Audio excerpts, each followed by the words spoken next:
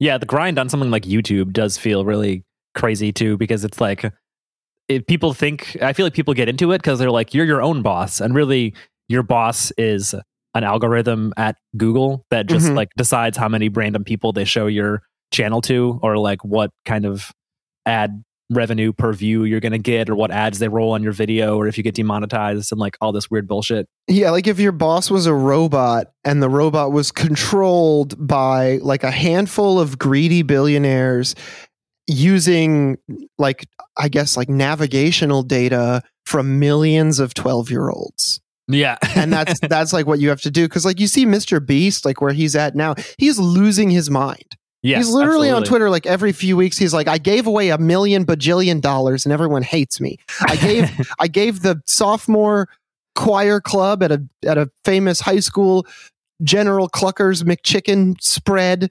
for their prom, and everyone said I was an NPC. And I'm really hurt about it, and I can't do anything right. And it's like, I don't know, man. Maybe if you hadn't made it your job to try to please all the people all the time, a famously impossible thing to do. God, I haven't actually done this. I've just like Google image search Mr. Beast, and it's like, not that I really am someone who believes in a human soul, but I understand why people who do are like, Mr. Beast is the Antichrist. Because you look at every picture of him, and he's forcing a completely fake smile, or he's like maybe has a slight smile on his face. There's never anything behind his eyes. He just looks like a blank mannequin in like all of these pictures, and he's just like turned himself into a pure like conduit. He is just a thing that like advertising money flows into and out of in the form of viral content and in the form of like charitable content. And there's like nothing human left, I feel like. You're saying he's the Kwisatz Haderach, but instead of spice, it's VC capital and advertising money. Yeah, absolutely. That actually is a very good metaphor, where it's like it's all flowing into him, and he's like seeing the matrix in terms of like content, in terms of stuff that everyone will follow. But then he's also like trapped by the following in the same way that Paul Atreides is, where it's like Mr. Beast can no more like get his millions of 12-year-old followers to like think or do something than Paul could stop the jihad in Dune. Right. Yeah, I forget where it was, like on Twitter or something, that I was seeing someone describing like the like role of Mr. Beast as basically being like, the modern internet savvy users are like very turned off by the concept of brands and the concept of like brand content. It's like nobody is like, let me sit down and watch this video from Pepsi, no matter how cool the video is. Like they'd have to spend millions of dollars and make a movie basically for you to watch it. But people will watch a Mr. Beast video, and then it's like he can just be the avatar who is not like technically a spokesperson for any like specific brand, but any brand can like safely roll an ad before a Mr. Beast video or pay for a sponsorship or whatever, and then know that they're like riding along with something that is like has a veneer of authenticity and has like enough of a character that people are into it.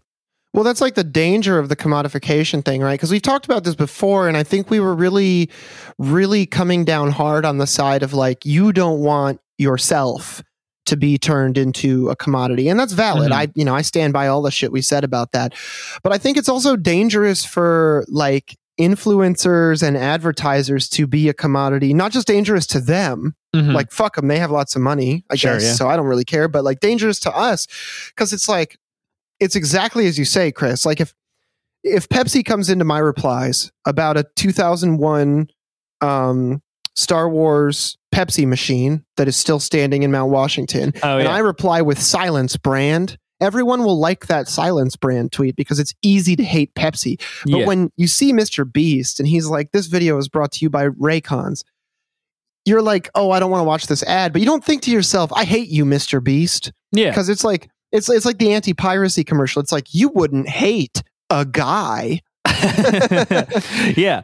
It's like, or, it's like some people have enough like understanding to be like, I hate your content. And it's like, it's not like I have anything personally against Mr. Beast other than the fact that like he's a rich guy who's corny. Like, I don't think he's an evil person any more than any other like young person making a bunch of money on the internet is evil. It's just like he's the perfect conduit for Right. a very evil system. Well, it's like, Mr. Beast is a product of what he does for money and in the lifestyle and the everything that comes with that. Because it's like, think about somebody else who does something that is entertainment and makes a shitload of money off of it, like a professional athlete who has a millions and millions dollar contract to play in the professional sports ball league. And, do we hold it against him or them or whoever that they're shaped by that arena and that maybe their home is decorated with sports ball themed stuff, or it just seems very natural. But then we start to wonder, we're like, why are these YouTube influencers so corny and so this and that, and like they start to seem suspicious to us? And it's just like, well, we have to start thinking about like, what's the system that creates these people? Because it's like, at the end of the day, who is Mr. Beast's boss? It's YouTube. Yeah. It's fucking YouTube. It's Google. He is a Google employee, and he should be in the fucking Google Employees Union, as far as I'm fucking concerned. Yeah. So, yeah, it's a weird situation, because I think people they want to take these edge cases like Mr. Beast or whatever, and they want to try and extrapolate a lesson to apply to their own lives to help them make a decision. Like, should I try to monetize this or that? Should I start a podcast? Should I make a YouTube video? And it's like, I think at the end of the day, you should do those things under one of two conditions. If either one of these things are true, fucking go for it. One, if you really love what you're doing, then do it, whether you're going to make money or not. Two, if you're definitely going to make money, then do it, whether you love it or not, because you need that money. Let's be real. For sure. Yeah, and I think that's like the same logic of someone who is like deciding to play in the NBA or the NFL or whatever, is that like, for a lot of them, they get into sports because they're fun and it's fun to compete.